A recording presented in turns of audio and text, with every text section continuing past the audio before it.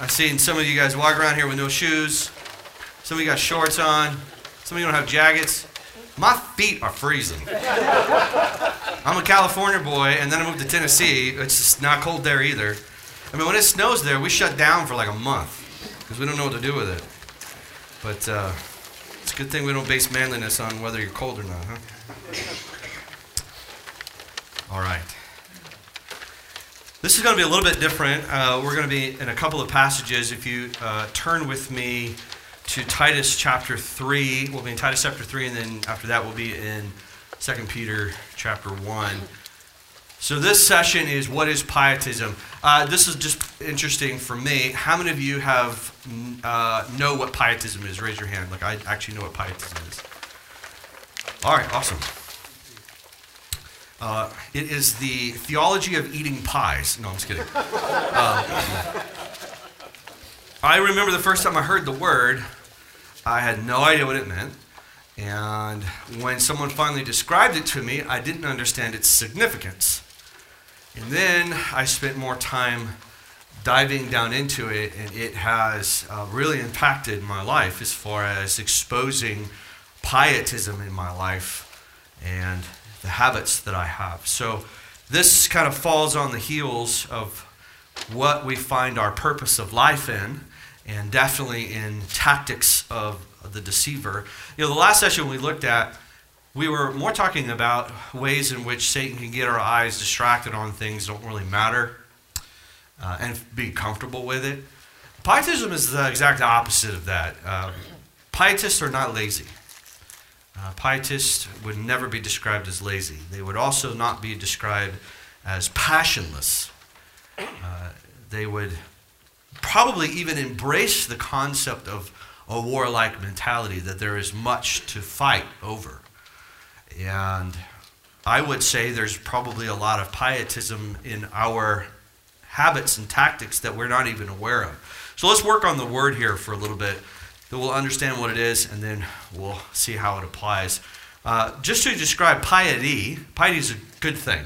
Another word for piety would be godliness. Anybody opposed to godliness? Because I know where your pastor is, and I know he practices church discipline. So go ahead, all right? No one's opposed to godliness, right? We would say piety is the reflection of the nature of God.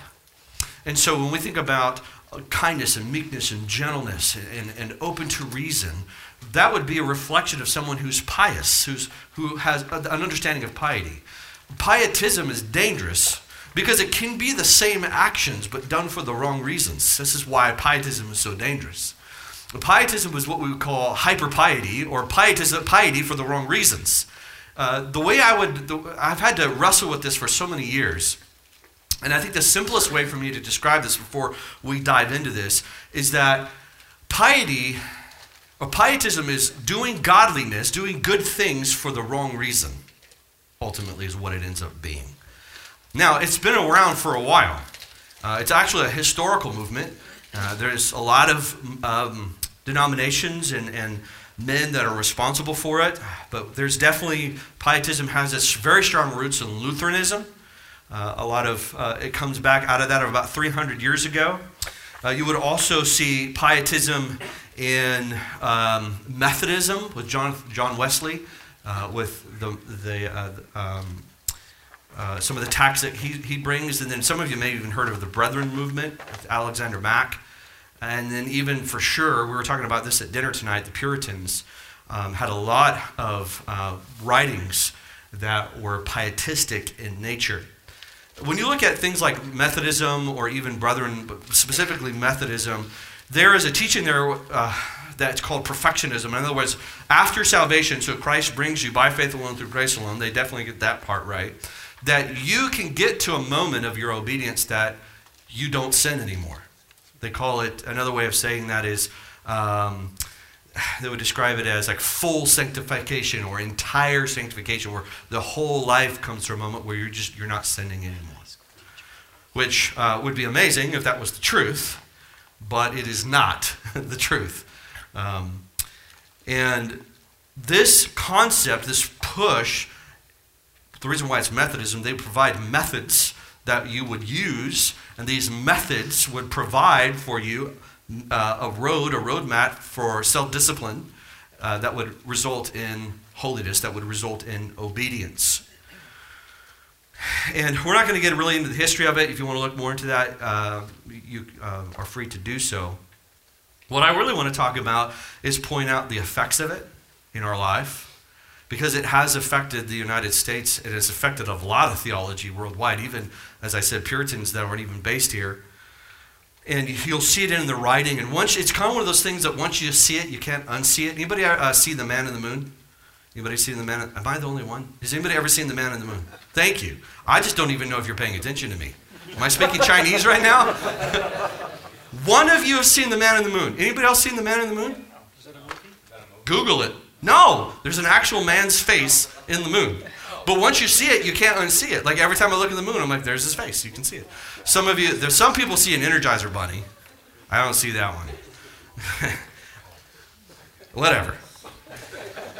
Once you see it, you can't unsee it. Worst illustration in history. My friend and I, we got this, right? We know. Once you see pietism, it's hard to unsee because you see it everywhere. And I've had people in my church that once they figure this out, I've had to calm them down because it's almost like a Where's Waldo? Instead of going after what is good, they're kind of shooting down what is bad. And I understand why, because bad theology robs us of true joy and rest in Christ. And so we want to get rid of bad theology. So pietism, what I would say is, it's doing things that aren't necessarily wrong, but you're doing them for the wrong reasons with the wrong expectations. So we're going to start unpacking this a little bit. I'll give you some examples of what pietism looks like.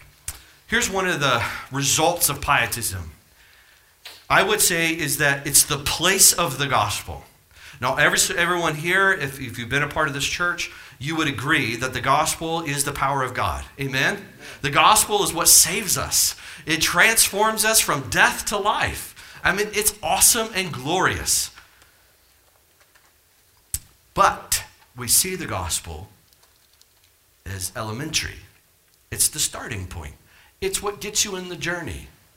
It's kind of like anybody, as a man, if you're a real man, you'll have this feeling. I do. It's like celebrating birthdays. I'm like, come on, guys, let's grow up.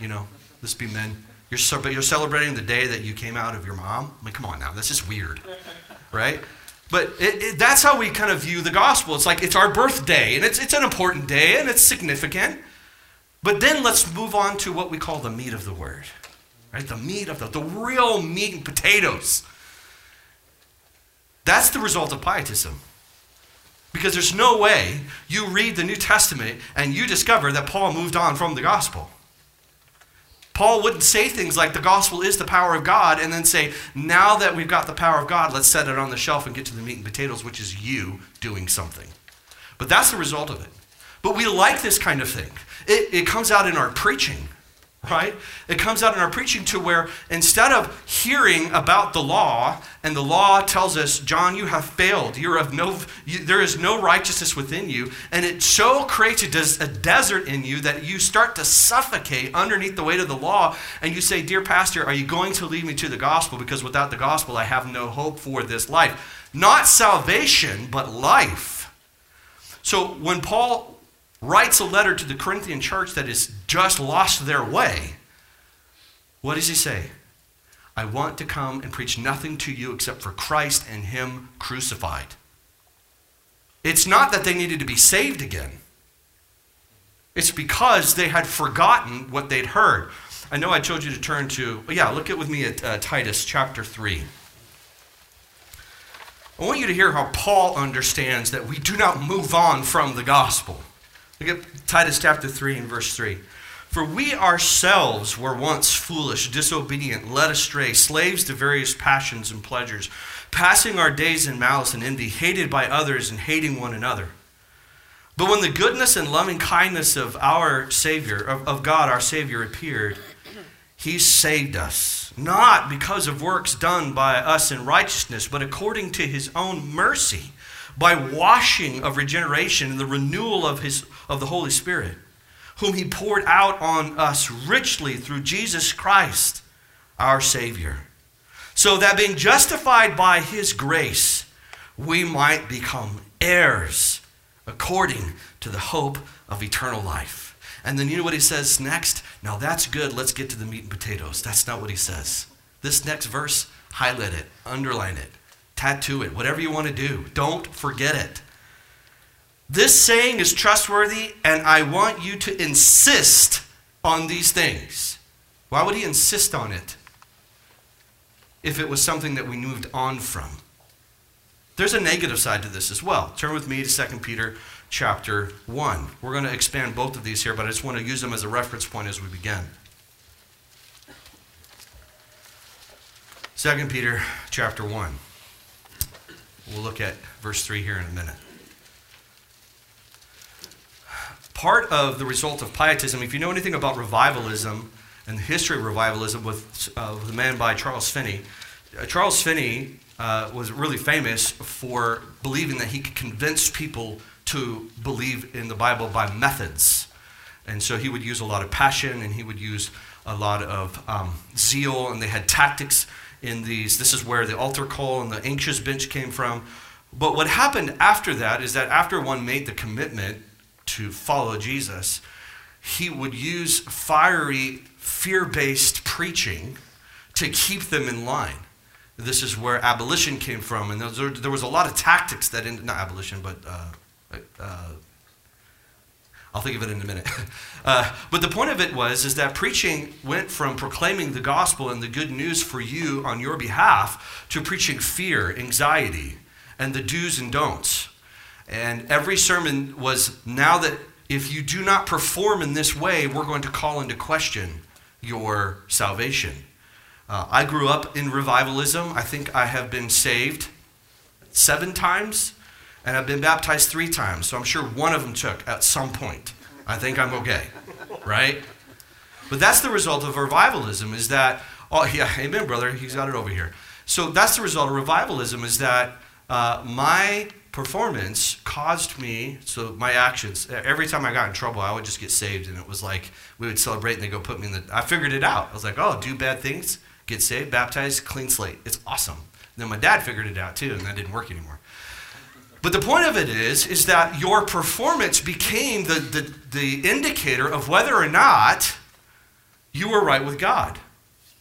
And so if you were living this string of life to where, oh wait, it's obvious that you are not a believer because look at the way of your life. There's no way that, and so preaching became more about performance-based. Grace was the starting point, but the law and legalism became, and we would never call it legalism because have you ever met someone who's a proud legalist? Anybody? I've never met anybody that says, I am a proud legalist. No one likes the title, right? But we use its tactics. So when Peter is worried about someone who is not obeying, he's like, all right, there's a disconnect here. You're not doing what you're supposed to be doing. I want you to pay close attention to how Peter sets this up. Look at 2 Peter chapter 1 and verse 3. His divine power has granted to us all things that pertain to life and godliness. Stop and look up here for a moment. Whose power? His power. This is so important. It's important that you notice what his power is touching. He says this, to not only your life, but what else? Godliness. Just contemplate that for a second. His divine power granted you godliness. That's fascinating. We have to then define what is godliness. We'll get to that. Through the knowledge of him who called to us to his own glory and excellence, by which he has granted to us his precious and very great promises, so that through them, these promises that we are to hear over and over again, so that through these promises we may become partakers of the divine nature, having escaped from the corruption that is in the world because of sinful desires. Now hear this. He just said everything from your life to your sanctification, godliness, to the end of your life, your glorification, is all been, can we change the word granted to gifted? Has been by his power gifted to you. So you're literally sitting there holding everything you need from the beginning to end. There's nothing left for you to do. Because if there's something left for you to do, is that a gift? No, it's not a gift. It's not that he gifted you your salvation and now you work on your sanctification. He gifted you your salvation and your sanctification. I love how Ezekiel says this, right? He says he pulls out your heart of stone and he puts in a heart of flesh, brings you to life. And then he says, and he causes you to walk in his ways. He, not you. You don't cause yourself to walk in his ways. So what, by the way, if you're sitting here thinking, well, maybe I'm not a Christian because I'm definitely not walking in the way of God all the time. Peter has a solution to that. Because I definitely don't. You can interview my wife, and she definitely questions my salvation. She says this. No, she said, Paul Peter says this. That's definitely a Freudian slip. Verse 5. Listen to the motivation for good works, okay?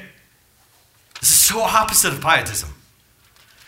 For this very reason, the previous two verses, make every effort to supplement your faith with virtue, and virtue with knowledge, and knowledge with self-control, and self-control with steadfastness, and steadfastness with godliness, and godliness with brotherly affection, and brotherly affection with love.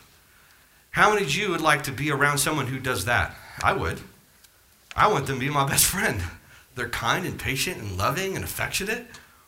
I'm in on that. Then he says this. For if these qualities are yours and increasing, they keep you from being ineffective and unfruitful in the knowledge of our Lord and Savior Jesus Christ. Ineffective and unfruitful in what? This is what pietism does. Ineffective and unfruitful in proving that you're a true believer. What it does is it says good works are the evidences of your faith. Good works are designed to prove to God that you actually are his child. Pietism actually says it this way too. If you want the blessings and favor of God, if you want your day to go well, and you don't want to end up broken down or lose your job, then you better be obeying. Otherwise, you're going to be ineffective and unfruitful in proving to God you deserve his blessings. Anybody know of a really famous guy in Texas who's got a great smile and big hair? Thank you. He preaches this way because it resonates with the heart of our flesh. If you obey and you're kind and you do your part, what's the promise? God will do his part. If you're faithful to him, God will be faithful to you. God's calling you to be faithful to him because he has so many blessings waiting for you. Now, we love to criticize Mr. Osteen. At least, I hope you guys do. We love to criticize Mr. Osteen. But we do the same thing. How many of you have been down on yourself when you give in to temptation or you fall or you have a bad day and you equate your bad day with your performance? Oh man, this is probably God coming after me because I didn't read my Bible this morning. Oh, this is God probably coming after me because I didn't pray long enough this morning. Or whatever it is that you want to put in there. We equate a spiritual act with the result of a bad day. Here's what's fascinating. He is not talking about ineffective and unfruitful because I want you to look at every single one of these fruits. He's saying add to your faith. Those fruits are not this effective in this way. God is not looking for us to be virtue and patient with him. Every single one of those commands are this direction, right? They're outward. Our brothers and sisters need to see the reflection of our faith because it benefits them. Brilliant quote by Luther. Luther says, God does not need your good works, but your neighbor does. Think about every fruit of the Spirit. Meekness, gentleness, patience, long-suffering. I love how someone tells me that they can read their Bible by themselves and apply it. And I'm like, are you supposed to be patient with yourself? Are you supposed to be loving to yourself? No, those are we receive, right? We love others. What is it that John says, right? We love, right? We're loving others. We love why? Because he first loved us, right? It's a receiving and reflecting. So he's saying when you are practicing these qualities, you're actually effectively demonstrating what? The divine granted gift you have received. Salt of the earth, right? Light in darkness.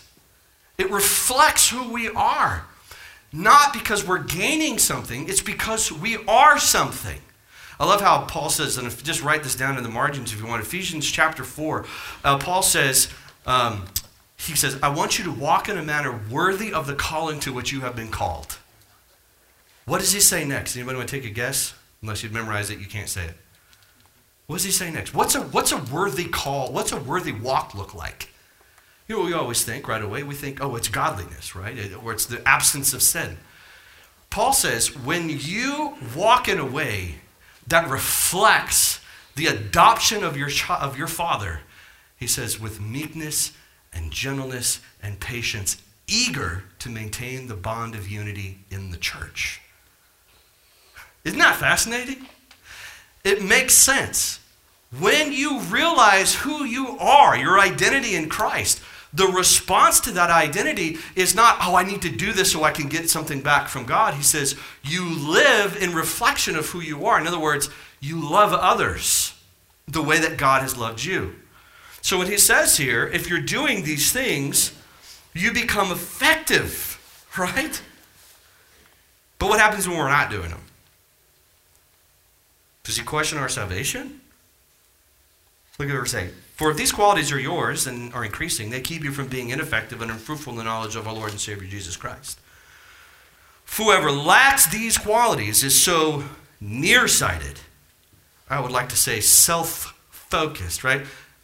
If you're nearsighted, you can't see the person standing in front of you, right? You're this way. You're looking at yourself.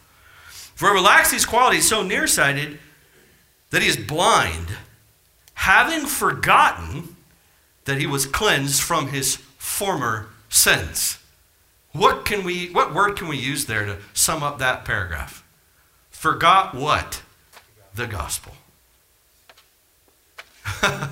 We don't move on from the gospel.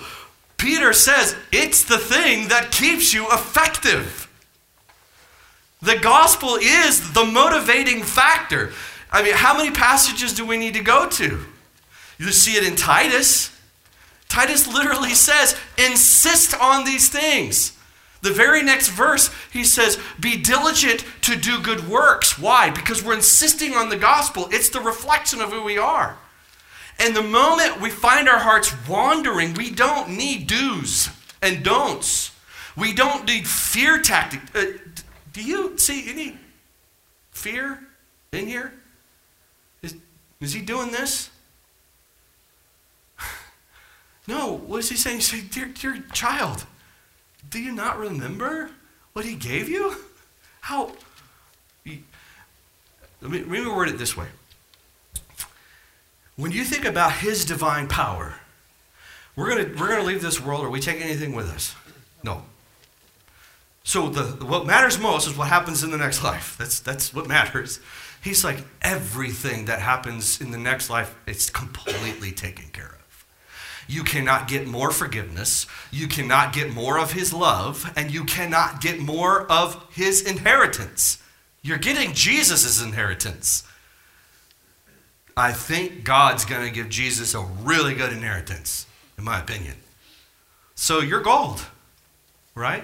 When he says lay up treasures in heaven, he doesn't mean you're adding to it. The concept of it is your heart is in the treasure that's already been given to you. Lay your heart there. Let it rest there, right?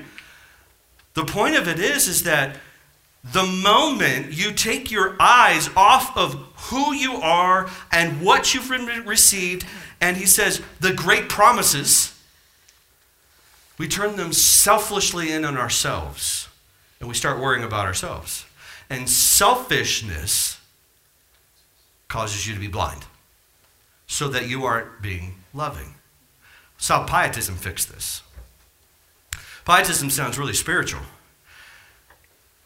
But the part about pietism is, you know what they leave out? They leave out the gospel down at the end, and they say, all right, you want to be effective? You need to discipline yourself. You need to be afraid that if you're not doing these works, that you might not be a Christian. You might not be a believer. If you're not effective in obeying God in godliness, It's either the results of a lack of effort or the Holy Spirit really isn't in you. Now, James says that. Yeah, does he? Or are we misapplying James and are we abusing James? James is actually dealing with a crowd, and I preached through the whole book. It was fascinating how much gospel is in James. You guys realize James, the half-brother of Jesus, denied Jesus his whole life? The guy got grace. He's like, yeah, after Jesus rose from the grave is when I figured it out. I think I can be patient with people who hadn't figured it out yet. It's dripping with gospel. But he's angry because he's saying this, you're ineffective. You're ineffective. And if you're saying your gospel produces what I'm saying, you don't have the gospel right. It's not the actions, it's their claim is the point. I could say it this way. James is literally saying, you have the wrong gospel. You have the wrong gospel, which is a big offense. No one wants to hear that. So what you're going to start hearing is that instead of preaching that points to Christ and the sufficiency of Christ and all that Christ has done for us and how glorious and wonderful he is as the means for our obedience, preaching sounds more like this. It's exacting and threatening. You better obey God or else something bad is going to happen. You're going to lose something. Or you're probably not going to be a true Christian. It completely robs the believer of the hope that they're supposed to have. I grew up underneath this kind of preaching. Is why I felt the need to get saved over and over again. Instead of, John, you're wandering. Let me show you how you're blind. And the gospel opens your eyes to sight. Instead, anybody grow up watching Thief in the Night, Left Behind series? Just me? Thank you. Is this the Baptist church that you're afraid if you raise your hand you're going to be Pentecostal? Is that what's happening here? You know, so all raise your hands. Okay. I can remember watching this, right? And then like the youth pastor comes in and kills the light and everybody screams and like, oh, we're all going to die and go to hell because, we haven't been living how we're supposed to be living. And so I show up to church because I'm afraid of God. I'm afraid of him. What does John say? Perfect love makes you afraid. Oh, casts out all fear. It sounds right. It's like fear is not what causes me to want to obey my God. It's his love and affection for me. But pietism does the exact opposite. This is where you get fiery preaching. It's not fiery preaching to the sinner who needs to repent and run to Jesus for salvation. I'm okay with that. Give them the law, man. Remind them that you want to save yourself on your own without Christ. It's not bad news. It's called eternal death. But then we take that same tactic and we use it in the church because we want the church to be holy. I'm convinced from Ephesians 4, Titus 3, and 2 Peter 1 that the way to holiness is a deeper understanding and a healthy diet of the gospel, not more fear and law. Finish this phrase. This is the power of God unto salvation. What? This blank is the power of God. What is it? The gospel. You know what we put in there instead? Pietism puts the law. They put the law there. Obedience, dedication, fervor. One of the things that happens when you do this, the Christian life becomes about how serious you are, how fervent you are. How many of you have got up for your morning devotions or quiet time or whatever you want to title it, and you spent 30 minutes reading your Bible and you close it, and you go, can't remember what book I was reading. And immediately you're like, oh, man, there must be something wrong with me. And then you begin to question your affection for God and whether God's happy with you or pleased with you. And then your tire blows out, right?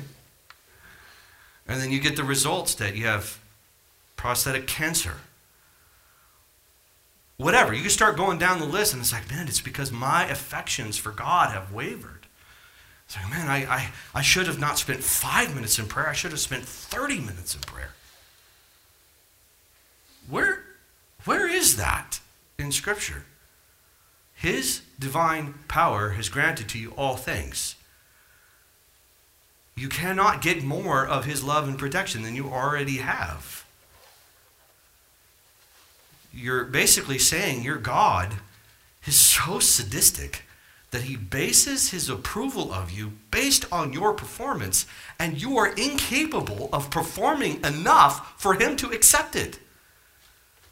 It says this, by this God will not, unless you have this, God will not accept you. What is it? By faith. Without faith, it's impossible to please him. Now, faith is this weird abstract thing that we don't really, do you guys know what, I would not be standing here today if it wasn't for what? A plane. Right? I could have all the faith in the world. I believe I'm going to make it to Detroit. I really believe it. And I'm passionate about it. And I'm going to tell the world about it. That I believe I'll make it. But if that faith isn't put in something that actually can do it, what's wrong with my faith? It's of no value. Faith does not save us. It's the object of our faith. What pietism does is it puts the passion on you. How passionate you are, how emotional you are, how dedicated you are is the guarantee that you are the child of God. No, I am not standing here today because I'm a very passionate person believing I could get here. I'm standing here today because I used an object that was powerful enough to get me here efficiently. So you begin to realize it's not my passion. It's not my fervor that carries me along. It's his divine promises that never fail. Romans 8, right?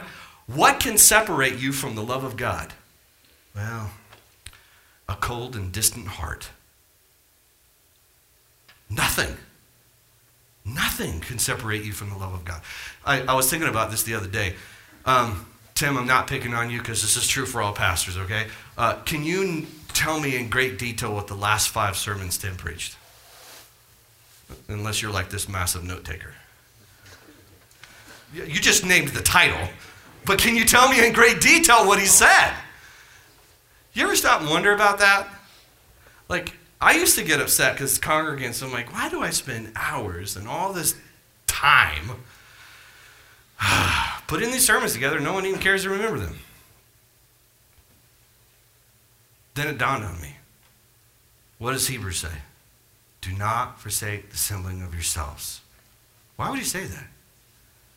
Because we are sinful, wretched people who are beat up every week by Satan's tactics. And we need to be insistent on remembering where our hope lies. It's a brilliant tactic of Satan because what he does is he convinces us if I work hard enough, I try hard enough, I put enough effort in, then I will be safe and God will be pleased with me and I can be assured. Put it to you this way. Your obedience does not guarantee your salvation. Jesus does. You really want to stand at the end of your life and stand before God and God says, so why are you here in my presence? Well, because I obeyed you. Now, as a good Baptist, we wouldn't say that, but practically that's how we live, right? The reason why we are called to gather every single week is because we are frail people who often forget and are blinded, and we need to be reminded again and again and again of the power of the gospel so that it liberates us from our flesh. It liberates us from this lie that we have to perform well enough for God to accept us. It liberates us from all of those lies till we stand in the presence of God saying, he loves me as a sinner. I love how Paul says it. Such were some of you. It's not that they weren't sinning anymore.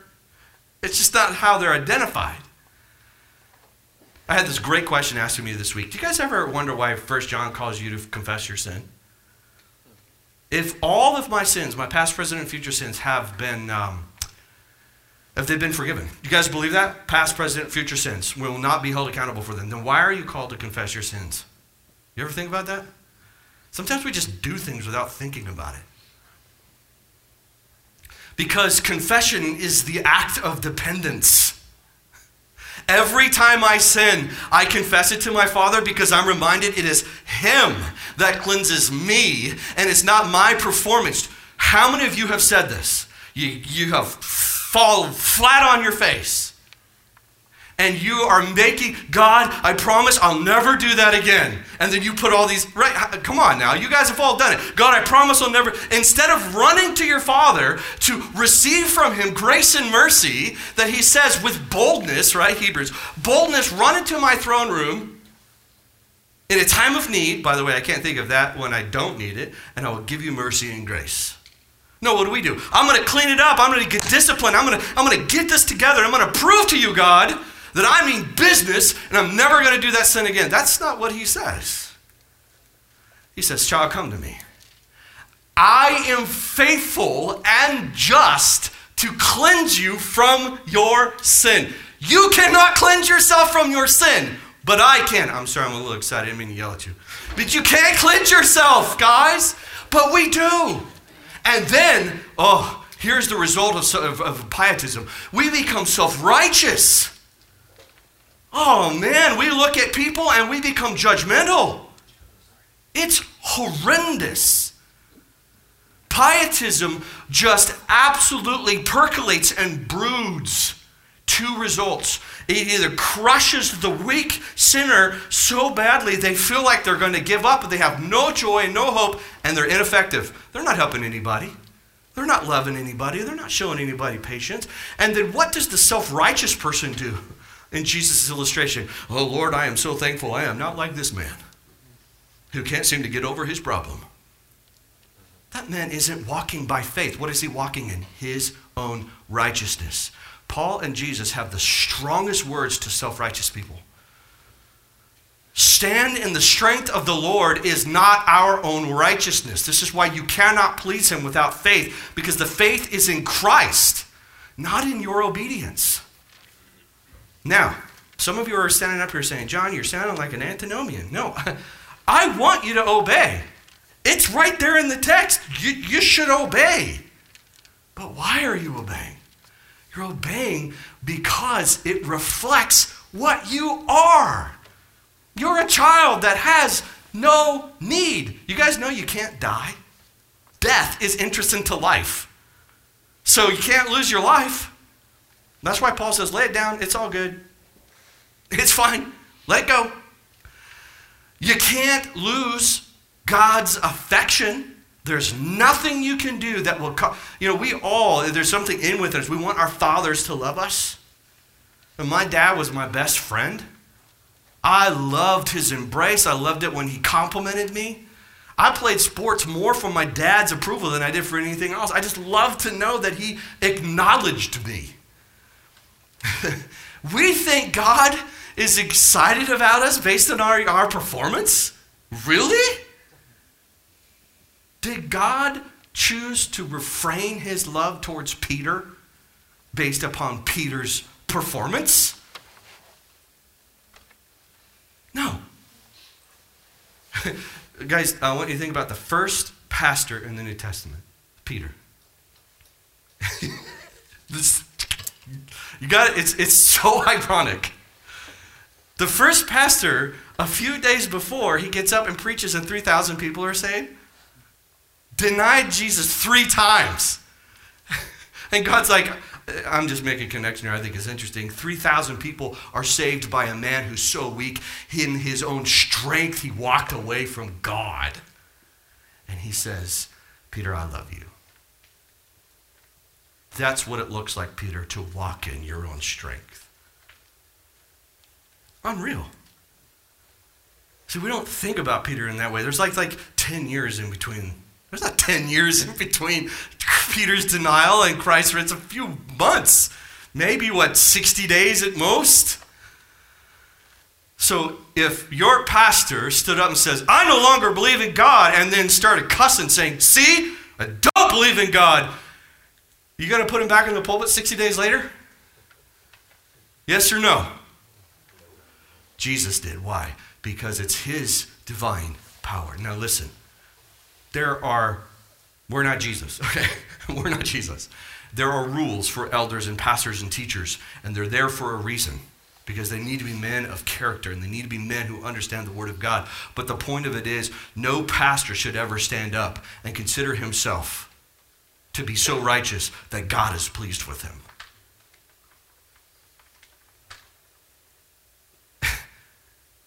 Just because you haven't murdered somebody in 41 years doesn't mean God's like, great job, well done. So pietism creates these two alternate, for those who are naturally self-righteous to become very proud of themselves, of what they have accomplished. And those who have a very tender conscience never seem to find hope. And guess what happens to both of them? They're ineffective.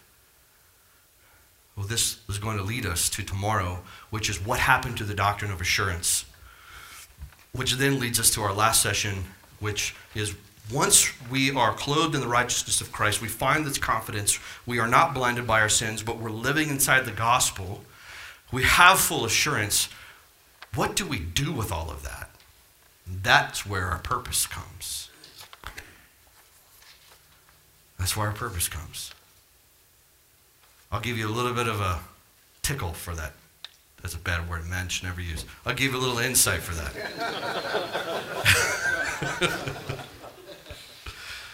We should not tickle each other. That's not good. I'll give you a punch in the nose. Jesus says this to his followers who have felt his love, felt his comfort. He says, gentlemen, the world will seek after a place to live. They're going to seek after clothes, and they're going to seek after food. He says, seek first the kingdom of God, and you'll realize all of that stuff isn't going to matter. So you got to answer this one question. What in the world does it mean to seek first the kingdom of God? Our next two sessions are going to answer that question. Let's pray. Father, I'm so thankful that I don't have to stand up here in my own strength and my own might, but I do believe in Paul's words that the gospel is the greatest power in the universe because it's God, your power. I know that the foolishness of preaching is what you have chosen to bring that message to us, but I pray tonight that those who are weak and afraid and are weary, maybe I'm not saved, if they believe, they put their faith in the object of Jesus, then they will be brought home just fine. And the person who is sitting here and is offended because we're not going to accept their obedience and righteousness because it's not enough for God to grant as holy, I pray that they will be comforted with it's okay to be weak. For when we are weak, then we are strong. In Jesus' name.